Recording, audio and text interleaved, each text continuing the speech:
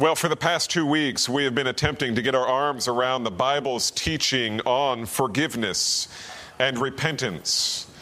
And we said that there are 4 different aspects of what the Word of God teaches and what we need to understand in order to govern our relationships in a manner which pleases the Lord. What does the Word of God say about forgiveness and repentance?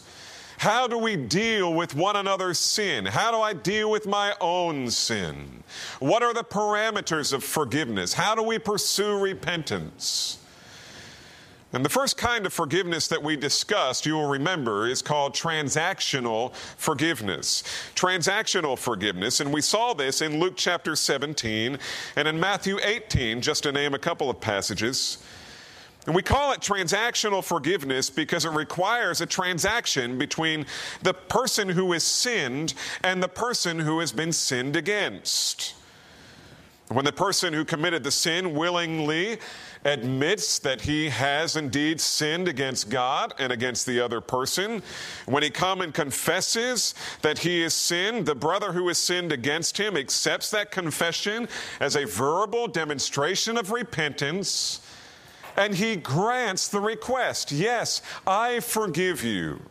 And so transactional forgiveness is all about a transaction that takes place between the person who has sinned and the one who has been sinned against. And that may be a brother and sister, it may be a husband and wife, it may be 2 church members, or it may be between the Christian and God. But in all of those cases, transactional repentance, transactional forgiveness works the same. Now, you remember that the appropriate confession that we talked about is not, I apologize, and it's not, I'm sorry. And one of the questions we ask then is, well, then, is it ever appropriate to say, I'm sorry? And the answer to that question, of course, is yes, in the right circumstances. Now I'm going to give you 2 illustrations. And this first one's a little bit humorous. I came to work about a week and a half ago and found my associate Brent sitting out on the front porch. And I came up and I had a smile on my face and I thought, well, gee, I've never seen Brent sit out on the front porch when I come in to work in the morning. So I drove up and I said, Brent, what's going on? And he came up and he said, it's all your fault. And I said, what's all my fault? He said, you remember yesterday when you left the office? I said, yeah. He said, well, you left right at 5 o'clock. And I said, I always leave at 5 o'clock. He said, yeah, but when you left, you locked the door. And I said, well, I always lock the door when I leave. It's kind of policy. If there's one person left in the building, we always lock the door. He said, yeah, I know that, but the door didn't shut all the way. And I'm thinking, I'm still not following. There must be something subtle here I'm missing. The door didn't shut all the way. And I said, well, okay. And he said, well, then a big storm blew through. You remember the rain we got about a week and a half ago? A big storm blew through, and I'm in my office, and the door opens, shuts, like in a haunted house, right? And Brent's sitting there, and he gets up. He said, I went out to check the door, and the door was opening and shutting because the wind was blowing it. This wind was whipping up. And I stepped outside to see what was happening in terms of the storm, and the wind came and bam, slammed the door shut. And now it's locked, and I'm outside. So he says, I go down the street thinking I can get down to the gas station and call on the telephone to have my wife come pick me up. And just as I'm walking, the rain comes down. And I get soaking wet and get down and have to call my wife to come pick me up, and it's all your fault. And I'm laughing hysterically the whole time he's telling me this story. And so how do you respond to that? I'll tell you how I respond to it. I kind of tried to reduce my grin on my face, and I said, brother, I'm sorry. Now, why is it appropriate in that kind of occasion? Here's why it's appropriate. It's appropriate because there was no sin involved. You understand the difference? I hadn't sinned in this situation. Now, there are other times. For instance, I had a brother who called me this week, and he's telling me about his wife in the hospital, and it just broke my heart. And when he took a breath, I said, brother, I am so sorry for you and your family. Is it appropriate to say I'm sorry? Sure it is. What you're saying is, in my heart, I empathize with your sorrow. But don't be confused. When you have committed sin against someone or against God, saying, I empathize with your sorrow is no confession. It is not a confession of guilt. It is not an admission that you have done anything wrong. It is simply inappropriate to use as an expression of a forgiving, repenting heart, a repentant heart. And so that's an important point for us to understand.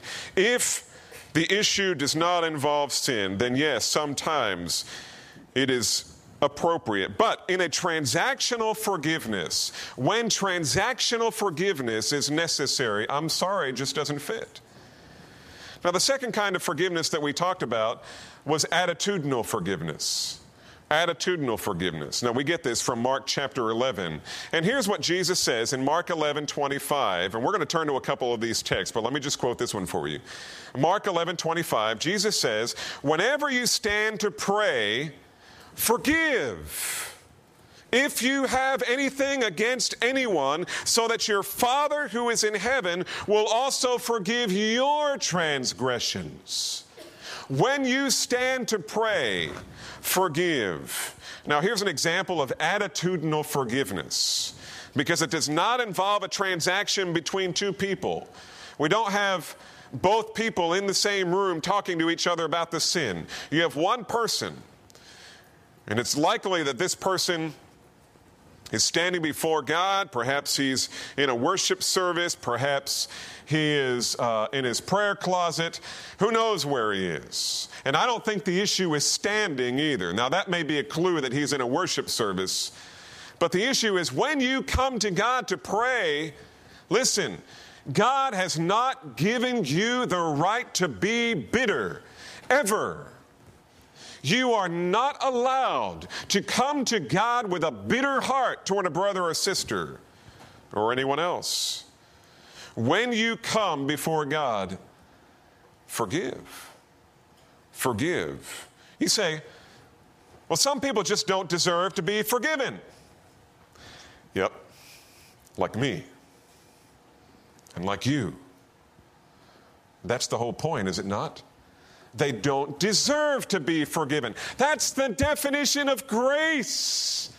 It is undeserved, and yet it is granted. That's the definition of mercy. And we've talked about this before. You know the difference between mercy and grace. Mercy is not getting what you deserve, like being thrown in jail or executed.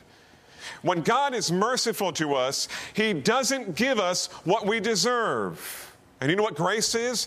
Grace is when we do get something that we don't deserve. And God does both. First of all, He stays the execution. We deserve death. That's mercy. And then He adopts us into His forever family and makes us a part of His family. We are His child. That's grace. Neither of them are deserved. And that's the pattern of forgiveness that we are given. A person who has been sinned against needs to be careful, because God makes no allowance for a brother or sister who has been offended to indulge bitterness. The call upon our lives is to respond to a sinning brother, someone who has sinned against me, like Christ responded to such people, who, 1 Peter 2:23 says, while being reviled, He did not revile in return. While suffering, He uttered no threats, but He kept entrusting Himself to God, Him who judges righteously. So we are to respond like Christ. We are to respond like David Brainerd. My wife and I remind ourselves about this every time this happens to us. And it happens to you, happens to everybody. When you've been unjustly criticized or charged, or someone does something that harms you and it was willful and it was sinful, what do? Well, one thing you do is you pray, God, help me not miss the benefit of this trial. Help me not miss the benefit of this trial. That's what David Brainerd prayed. He had been falsely accused and criticized, and he said, Lord, I pray, lest through my own stupidity and hardness of heart that I might not miss the benefit of this trial. Now, these are the first two kinds of forgiveness the Bible teaches. Transactional forgiveness, which involves two people, and attitudinal forgiveness, which always, regardless of the situation, involves that person with his heart before God.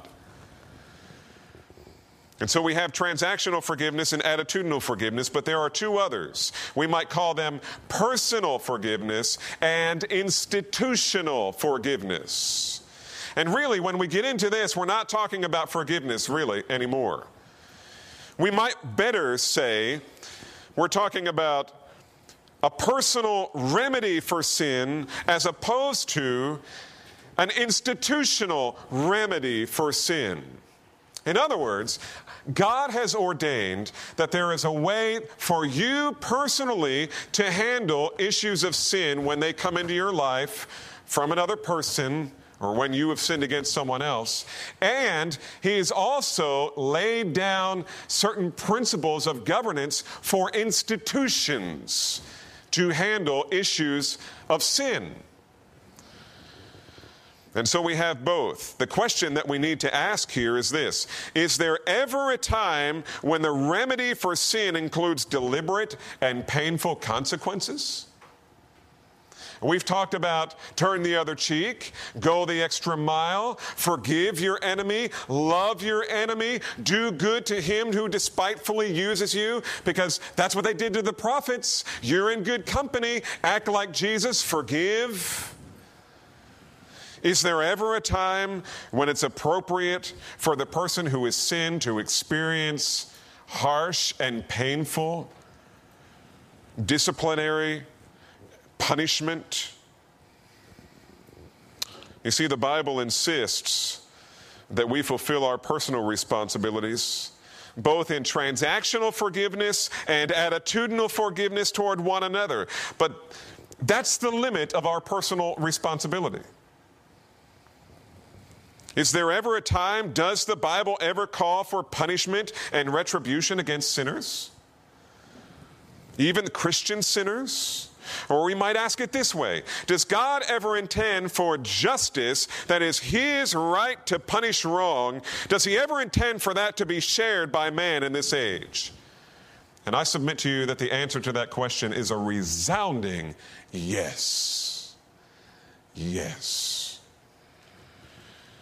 The Bible insists that we fulfill our personal responsibilities to pursue both transactional forgiveness and attitudinal forgiveness toward the offender.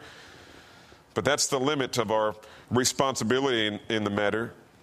We are not free to become little vigilantes who go out to insist on justice and to exact justice to get our pound of flesh from the offender. We're not allowed. We are not free to act like that. We do not have the personal authority to punish or to inflict some kind of retributive judgment or revenge upon one who harmed us. Rather, God has ordained that certain institutions in the world fill that role in dealing with sin. And the rules of engagement for dealing with sin is different on the institutional level than it is on the personal level. Now, this is the beauty of the Word of God.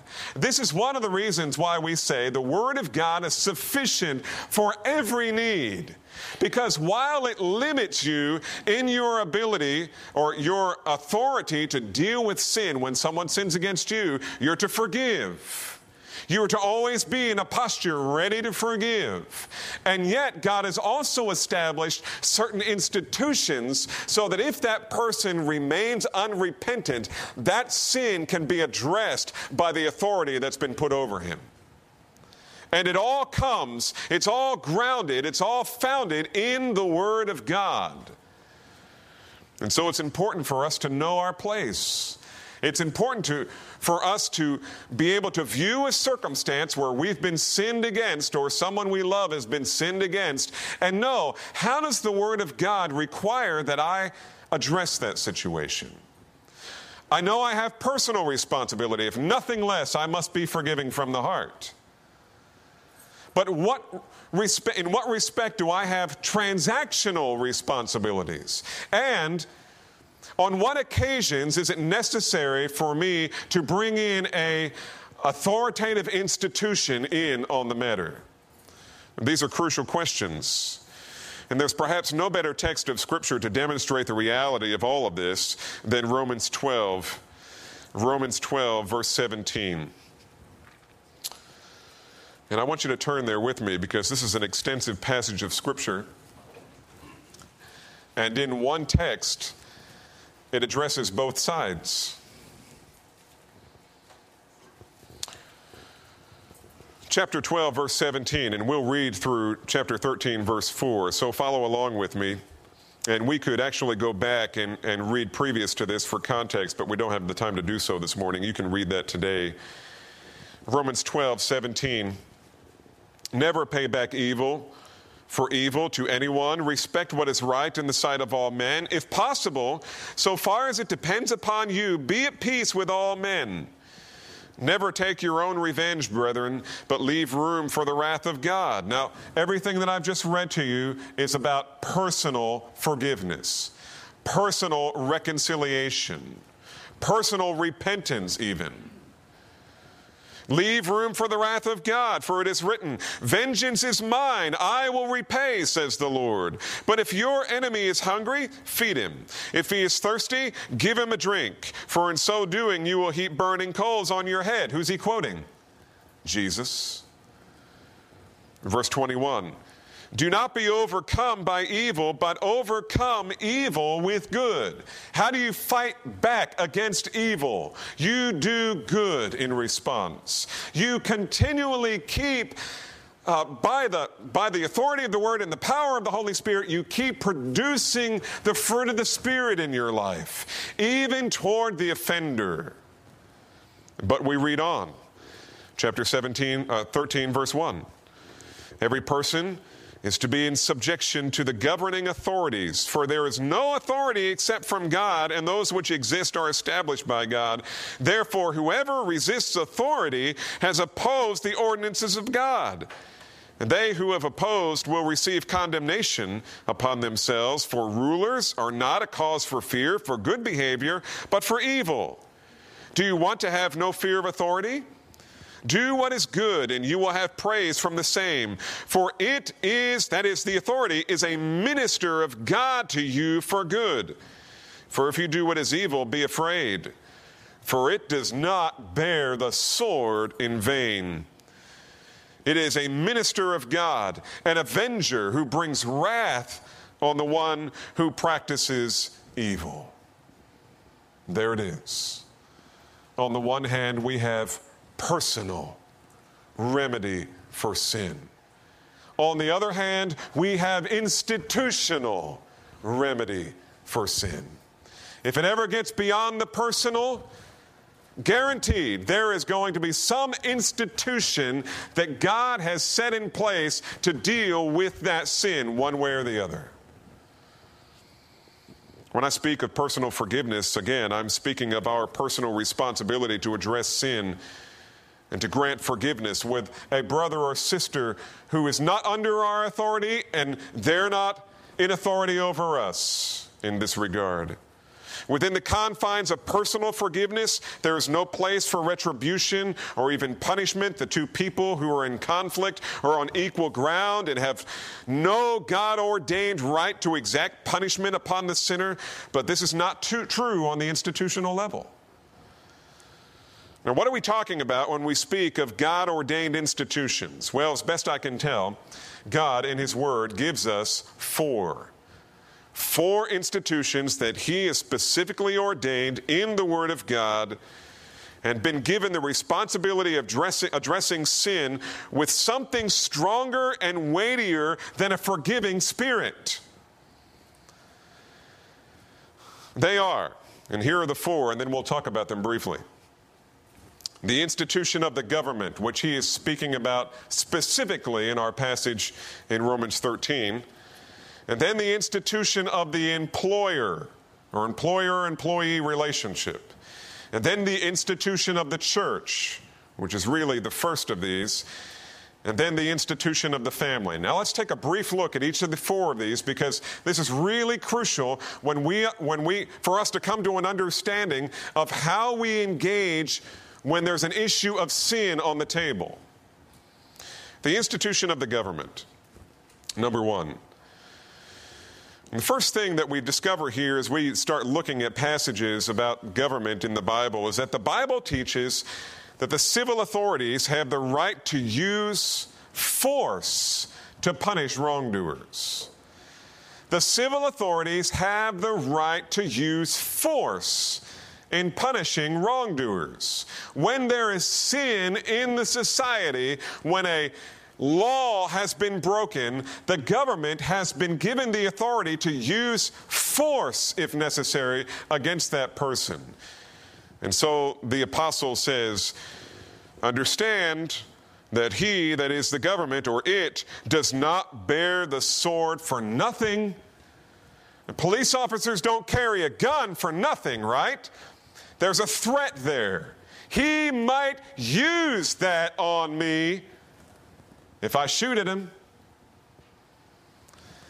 And when I see a police car coming up from the rear and it's got his lights on, I know what it's like to have him come after me. And something grips you on the inside and you start thinking, have I done anything wrong? Am I going too fast? Or what are my taillights out? Did I turn too fast or what? And then, what a relief it is to see him fly by. Why? Because we know intuitively that that car represents a massive authority. It's not the man in the car. It's the government, the God-ordained institution that stands behind that man. And so if you were a policeman and you catch someone breaking the law, what's your responsibility? Is it not to grant forgiveness? It is not to grant forgiveness. If a police officer catches someone beating someone else up or breaking into someone's home, and he comes and he captures this man and he takes him over to his car and gets talking to him and he says, oh man, I am so sorry. I didn't know what I was doing. I lost my head there for a second, and I'm back now, and I'm really sorry. And this was a sin against God, and it was a sin against this homeowner, and will you forgive me? The appropriate response is, sure, I forgive you. Get in the car. You're going downtown. And it may very well be that the owner of the house will forgive you. But get in the car, we're going downtown. Why? Because there is a responsibility for dealing with sin in the civil community that is different than the way that we deal with it personally. It has to be there. It would be a travesty of justice for a police officer to say, well, Jesus said turn the other cheek. I know he's shooting at me, but turn the other cheek. I shouldn't shoot back. In fact, I should have him shoot at this cheek too. That's just crazy. And there's confusion on this level, not so much in the police department, but in governing authorities. I think there's a great deal of confusion on this. In our government today, the favorite verse, even among unbelievers, used to be John 3:16. Everybody knew that verse, right? For God so loved the world that he gave his only begotten Son, that whosoever believeth in him shall not perish but have everlasting life. Everybody knew that verse. Not so anymore. You know what the favorite verse of our unbelieving culture is? Judge not, lest you be judged. And it has made impotent the very government that was ordained not to do that, but to bring justice to bear upon sin. And so we say, well, there's criminal rights, and there are terrorist rights, and we need to be careful that we are quick to turn the other cheek and forgive. I think there is confusion on this in our culture. And because of it, our society becomes more and more and more degenerate. The more confusion there is on this point on the institutional level at the government, the more our society will spiral downward. Now, that is not the only reason, but it is a major player, I think. And so the difference between the two is that in the institutional sphere, the institution stands in a place of authority over the people. I want you to notice in Romans 12 and 13 here, these two passages that we just read, how many times the word authority is used. He talks about it again and again and again.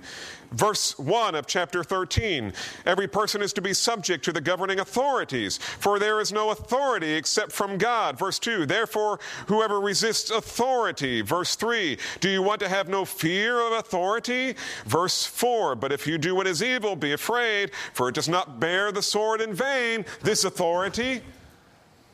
It's all about authority and submission. The institution is in authority. Everyone else is in submission. And there are some occasions where that institution has to bring punishment, justice to bear upon the one who sins. And God has ordained it. He has not ordained for us to do that personally, but He has ordained the government to do it on an institutional level. And so, even though in verse 19 of chapter 12 it says, the Lord says, vengeance is mine, I will repay, says the Lord, it does not mean that God has not delegated some of His retributive justice to the institution of the government. He clearly has. He clearly has. One of the questions I asked in the first message is, what do you do when the one who sinned against you has also broken the law? They've sinned against you and they've broken the law at the same time. The answer is that sometimes, even if the offender sincerely repents and seeks forgiveness from something, even if the offender sincerely seeks forgiveness and repentance from you, he might still have to face the just penalty that the civil law requires. And that's right. And that's good. And that is necessary. Why? Because God has ordained the institution of the government to address certain categories of sin and evil and do it without mercy for the good of the society as a whole. And so the remedy, or in some cases the deterrent for sin in society, is a just and decisive government. The Lord has established this institution. And by the way, don't bristle when I say justice without mercy. Do you understand that the law of God, the Ten Commandments, was given to us like that? There is no mercy in the law of God. There is no grace in the law of God. It's one of my favorite scenes in Pilgrim's Progress. Pilgrim has gone on this long journey, and he's been climbing this hill, and he finally finds a place where he can rest, and he sits down, and he's been told, be careful, don't take a nap up there. There isn't much time. You got to get going before the dark. And he leaves. He takes a nap. He falls asleep. When he wakes up, it is getting dark. He's got to hurry on his way. He accidentally left his scroll behind, and the explanation of that is not necessary for the story. But he realizes further on down the road that he left it and he has to go back. He sinned. He left the Word of God behind. And so he has to go back to retrieve it. Now it's really getting late. And he sees a man coming and he thinks, here's a man who's going to come and help me. He's going to be my companion. And he comes up to poor Pilgrim and bam, he smashes him in the face. And he knocks him to the ground and he kicks him. And Bunyan explains who this man represents. He represents law. That's what law was intended to do to lawbreakers. Not be merciful, not be compassionate. You don't find any of that compassion in the law of God. You find things like this. Whoever offends the law at one point offends it all, and is therefore worthy of death. That is the very basis of mercy. And what I'm saying, this is a crucial point. If we play around with the institution, and its responsibilities, if we don't bring to bear justice, even without mercy when it's called for, then mercy, when it's appropriate to give, has no meaning, because justice no longer has any meaning. And by the way, this is true not only in the government, but it's true of the government schools as well, and in all of our educational choices. We're going to be careful, folks, whether you're a teacher, whether you're a homeschooler, that when our children make a grade, that's really their grade.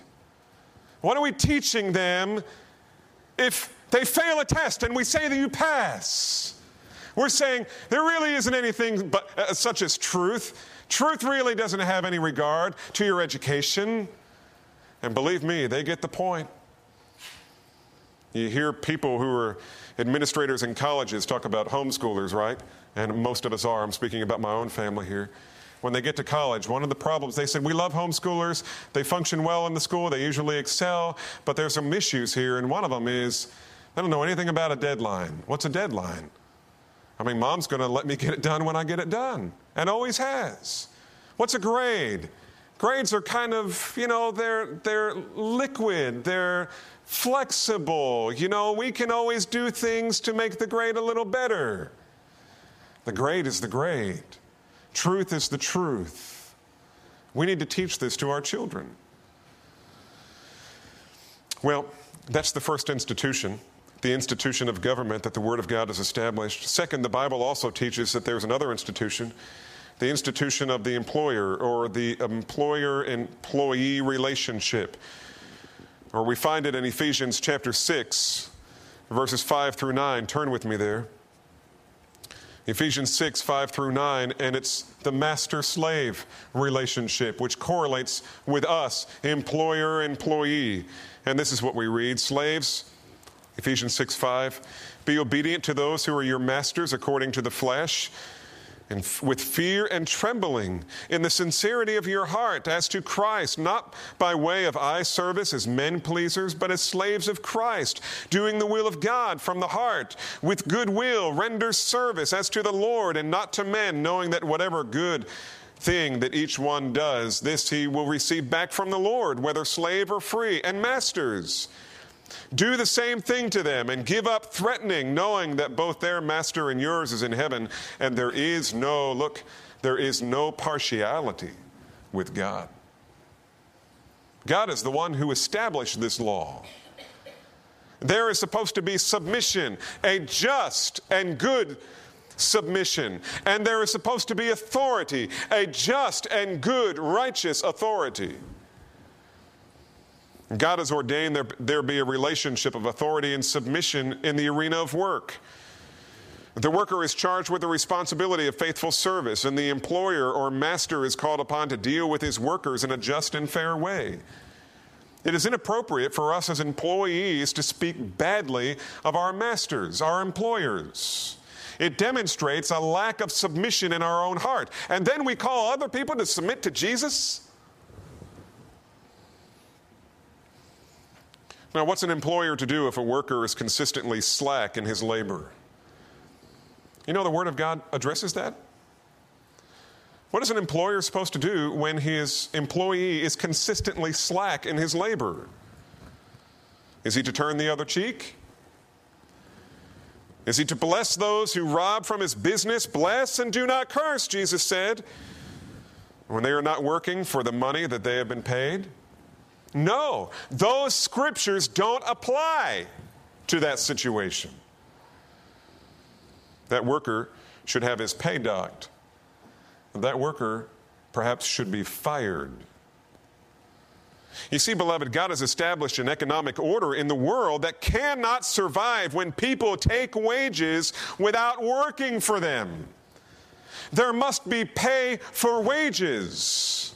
There must be work that is contracted for pay, so that there is pay and there is work. If one of those breaks down, the whole system begins breaking down. An excellent illustration of this is 2 Thessalonians. Soon after Paul had founded the church in Thessalonica, someone began spreading the idea that the day of the Lord was at hand. And the result was that some believers stopped working and began living a life of idleness. And so Paul wrote and reminded them about the established principle. Basically, he says, remind them of this. If anyone is not willing to work, let him not eat. For we hear that some among you walk in idleness, not busy at work, but busy bodies. Now such persons we command and encourage in the Lord Jesus Christ to do their work quietly and to earn their own living. You must work if you intend to eat. Now obviously there are exceptions to this in terms of disability and a person who is ill, and obviously there are exceptions. That's not what Paul is dealing with here. He's dealing with the norm. The normal healthy person ought to be working if he is eating. It's not about working to earn a living. It's about working in obedience to the Lord to glorify Him and to find the joy that comes from being obedient to the Lord and living in submission to His Word. When I was teaching down in Haiti a number of years ago, one of the, Pastor Jim, the former pastor here, and I went down there to do a pastor and minister deacon conference to help the leadership of that persecuted church get their bearings in terms of what their responsibilities are from the Word of God. And at the end of every day, we opened it up for a question and answer session. And boy, the first day, we realized what we were in for, because these folks were hungry. They were starving for the meat of the Word of God, and they had 1,000 questions. And one of the questions was, what do you think about this group? And there was a group down there we didn't know about until this question. This group of professing believers, they wear kind of a white doily over their heads. They meet together constantly. They live together and they pray. And they pray all day long and they don't work. What do you think about that? Around here, in terms of Haiti, that was being put forth as really spiritual. I mean, if you want to be super spiritual, you kind of join this group. They were somewhat cultic, somewhat evangelical, but they were thinking, the Lord's going to return, very much like in Thessalonica. Conditions are so bad, surely Jesus is going to come soon, and they weren't working. This is where we took them. We took them to this passage and said, look, you've got to balance this stuff. You can't say, well, what God wants me to do is pray, and I'm going to be super spiritual all the time, and I'm not going to work. Paul says that's out of balance. If you don't work, you don't eat. There is an institution that you are serving under, namely your employer. And if you are not functioning under him in the proper regard, that is, you are not rendering service for pay, then you shouldn't be paid anymore. And you should go hungry until you start working again. And so what do you do with a sinful employee who's indulging himself in the sin of laziness? How does an employer, especially a Christian employer who acknowledges that there is such a thing as sin, right, and righteousness, what does a Christian employer do? He brings discipline to bear. He comes down on that sinning brother and say, listen, this isn't just stealing from the company. This is a sin against God, and it's a sin against me. We go back to transactional forgiveness first, and then we bring the institutional weight to bear. I'm going to dock your pay. Or, I'm sorry, but you're fired. This is grace to you, and I hope you don't miss the benefit of this trial, but I can't have you working here without I can't be paying you for no work. It's not right. And it's not according to the way God has ordained it. This is not just you're taking money from me. This is you are sinning against God. And it wouldn't be right for me to condone that. And so on an institutional level, returning good for evil does not apply. At least not in the same way as it does on a personal level. In the institution of employer and employee, the worker should be paid, but the sluggard should not.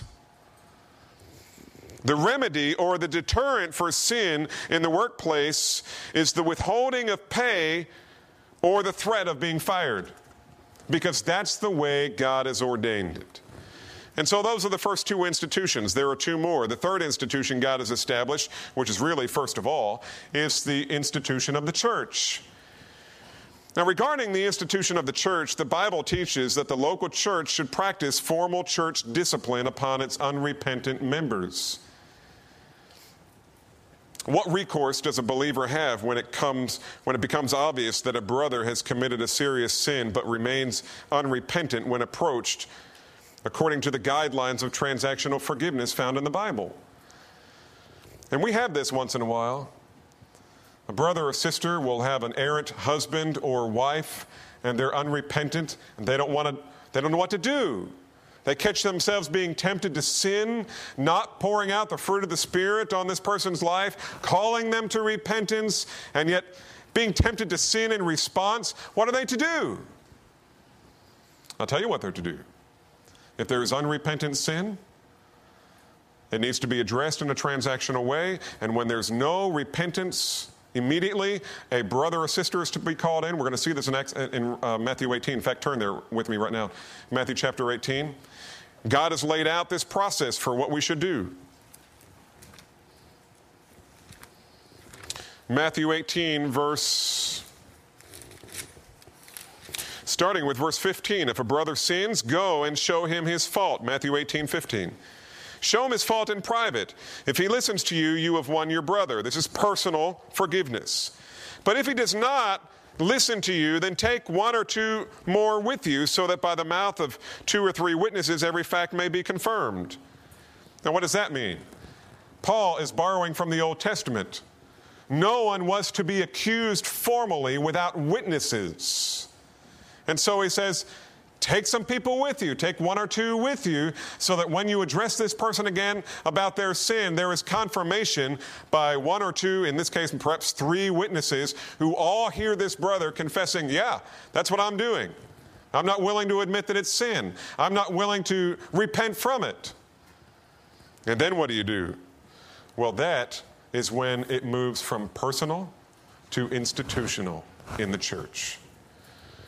If he refuses to listen to them, verse 17, tell it to the church. And if he refuses to listen even to the church, let him be to you as a Gentile and a tax collector. You first kick him out of the church, and then you love him and treat him like an unbeliever, wanting to bring him back. And then after a while, you stop doing that. Always demonstrating the fruit of the Spirit, but no more fellowship. You don't eat with them anymore. You don't go bowling together. You don't play golf together as if there's nothing wrong. There must be a holy ostracism. This isn't turn the other cheek anymore. This isn't bless those who persecute you anymore. When the institution comes to bear, it comes with the authority that God has given it to render a just judgment upon the unrepentant sinner. Of course, the primary text for that is Matthew 18. But I want you to remember that the motive here is never revenge. It's never any kind of retribution. Rather, the offended brother or sister understands that if the sinning brother does not repent of his sin, God will inflict upon that sinner all kinds of judgment, all kinds of punishment, all kinds of discipline if it's a true brother in the Lord. But he loves his brother, and he doesn't want to see this happen. And so he brings the matter to the church, because it is the institution that God has set in authority over those who claim to belong to Christ. That's not a merciless move on your part. That is mercy. That was one time we had Lou Priolo over to speak at our quarterly conference over at Birchman. And he was talking about when him and his wife were newly married. They had children, and children needed attention. And his wife was tired, and he was watching basketball. And she said, honey, would you go deal with little Johnny? You know, his diaper needs to be changed. And he said, well, in a little while I'm watching basketball. And she said, no, it really needs to be changed now. And he said, look, watching basketball is not a sin. I haven't committed any sin here. It's okay for me to watch basketball. And she couldn't make any progress with him. He was admitting this publicly, so he wouldn't mind me telling you this. And she finally said to him, I understand your point, but would you mind if I called the elders of the church and asked them if they thought you're sitting here when you needed to be changing a diaper was sin? Yes, dear, I'm coming. What did she do? She appealed to the authority that is over both of them. And that authority never had to get involved. Everybody knew intuitively that when the next level gets involved, I better be right. I better not be in sin. In this case, there is a time when personal remedy for sin is given over to the institutional remedy for sin. And I would suggest that the reason that many churches struggle so much with unholiness and ungodliness among its members is because the leadership has abdicated its institutional responsibility to impose church discipline upon unrepentant members, to impose God's decisive remedy for sin in the church. I know many of you who have come from other churches, and I have asked many of you, did the church you come from, did it practice church discipline? I'm just curious. It has nothing to do with your membership. And consistently the answer is, I never saw that happen. I never saw it happen, never heard it talked about. I'll tell you what, I can tell you some things about that church. If they are not practicing church discipline, and if their members don't even know that the church practices discipline, that church is in danger of being an unholy church. Because the institution over it is not functioning the way God has called it to function. You know, the Puritans had three things that made up the definition of a church. Three criteria that made the definition of the church. Number one was preaching the Word of God. The centrality of preaching the Word of God. Number two was the administration of what they called the sacraments or the ordinances, which is the Lord's Supper and baptism. And you know what number three was? Discipline. So that if you had a church where all three of those things were happening, but there wasn't any music, there wasn't any singing, there wasn't any pageantry or anything like that, you had a biblical church. But if you had all the other trappings and you didn't have church discipline, you weren't a church. God did not recognize you as a church because you're not dealing with sin. And that, by the way, is why we practice church discipline here. I praise the Lord that it's very, very, very rare that it ever becomes public. But behind the scenes, it happens frequently. It happens frequently. And so the remedy of sin for sin in the body of Christ is brought to bear in the form of church discipline. But there's a fourth institution that God has established, and that's the institution of the family. The family. I want you to go back with me to Ephesians chapter 6, verse 4. Fathers, do not provoke your children to anger, but bring them up in the discipline and instruction of the Lord. Now we all know chapter 6, verse 1, children, obey your parents in the Lord, for this is right, and we all teach our children that. But fathers, do not provoke your children to anger, but bring them up in the discipline and instruction of the Lord. Proverbs 23, 13 and 14 says, do not hold back discipline from your child. Although you strike him with a rod, he will not die. You shall strike him with a rod and rescue his soul from hell. I used to use that verse pretty frequently when I spanked our kids. Son, you shall not surely die. This should bring you comfort. It never did. Proverbs 13, 24. He who withholds the rod, or he who spares the rod, listen, he who spares the rod hates his son. But he who loves him disciplines him diligently. And so, what is a mother to do? You're a mom. You're out with your 3-year-old. You're in the grocery store, and she slaps you in the face. She's mad because she didn't get what she wanted. She slaps mama in the face. Does mama bring to mind, judge not, lest you be judged?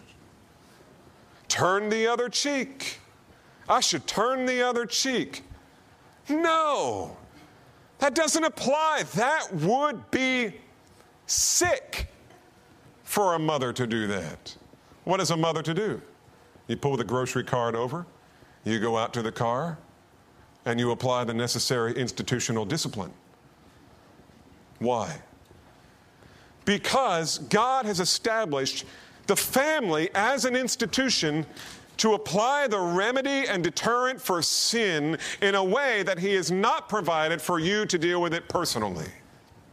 A mother is an authority over her children. A father is an authority over his family. And when there is sin, it doesn't mean that you must always apply corporal punishment, but there always must be the addressing of sin. And sometimes that means the administration of a measured amount of pain. Daddy, I'm sorry, will you forgive me? Yes, I do forgive you, son, but I'm also going to have to spank you because that's what God requires of me. To grant you forgiveness transactionally? Yes. To grant you forgiveness attitudinally from the heart? Yes. But to apply the necessary deterrent to help your flesh remember not to do this again for your own joy and for the glory of God. That's the way God has ordained it. The mother-child relationship is an institutional relationship. The father and mother are an authority over the child. And God has ordained that that institution be functioning in the order of the home the way it is laid out in the Word of God. And when a child disobeys or acts disrespectfully or sins in some way against his siblings, it is the responsibility of the parent to bring appropriately measured discipline to bear on that child for his own good. And so, in summary, the Bible teaches that the civil authority has the right to use force to punish wrongdoers. It is not a matter of turn the other cheek or judge not lest you be judged. Those verses apply in an entirely different venue and must be obeyed in that venue, but not on an institutional with the government. Secondly, it teaches that the employer has the right to withhold wages from a sluggard and even to fire him. Third, the Bible teaches that the church should publicly discipline its members who are living in intentional and unrepentant sin for their own good. By the way, we have an example of this in 1 Corinthians, where there was a man who was found sleeping with his stepmother, and Paul says, "You people disgust me. You glory in that. If I were there, and I am there in spirit, I'd discipline him, kick the man out of the church." And they did. And they treated him pretty harshly. And in 2 Corinthians, Paul comes back and says, listen, he's repented already. Give the guy a break.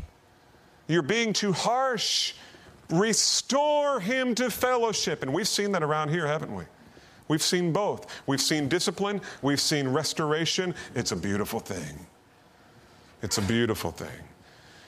And fourthly, the Bible teaches that parents are to discipline their children, pointing them to Christ as the only true remedy for the sinful heart. And by the way, you know why there's problems in society with institutional crime? It's because of number 4, first of all, because parents aren't exercising their institutional responsibilities at home. And when they're not instituted at home, guess where they show up first? In the church, if they're believers or a believing family. And guess where it shows up next if it's not dealt with? It shows up in the employer-employee relationship. And then finally, it shows up in some breach of the civil law. And before we know it, this person who is in perhaps a Christian home is now in jail. I've seen it happen. And so what's that say? It says, Dad, all of this hinges on your obedience to the Word of God in addressing sin and applying the appropriate remedy at the appropriate time in your home. This is how God has established that sin would be addressed. And the whole point is that sin should always be addressed. It should never be left unchecked. It is the malignant spiritual disease that will result in the eternal condemnation of millions of lost souls. Dare we not address it? We simply dare not take the matter lightly. And so here is the conclusion. In all of our personal relationships, God calls us to be abundantly merciful to one another, loving one another from the heart. You remember a couple of weeks ago we talked about Galatians 5, where Paul appealed to the highest, greatest command, and it wasn't love the Lord your God with all of your heart, soul, mind, and strength, although he would say that that's true. But his point was, love your neighbor as yourself is the most important thing you need to learn. love your neighbor, forgive, address sin, do it in a way that's gracious and even tentative, but by all means address it. And so on the one hand, be merciful to one another. On the other hand, that mercy often means we, on the one hand, simply overlook the fault, but on other occasions, when sin has occurred that breaks fellowship, transactional forgiveness is pursued while attitudinal forgiveness is dominating the heart. In some cases, however, the sin moves into the realm that must be addressed not by the individual, but the institution under whose authority the sin was committed. In some cases, the goal should always be restoration, but justice often needs to be applied without mercy for the purpose of restraining the evil and applying the remedy for sin. You see, God has provided a remedy. We're not going to be able to get the world to stop sinning, but God has applied a remedy. He has supplied it through His Word, both personally in our personal relationships and institutionally at every level of society. And the only question is, are we going to submit to Him and know the joy of doing so or not? The biblical view of forgiveness distinguishes between personal and institutional involvement for the remedy of sin.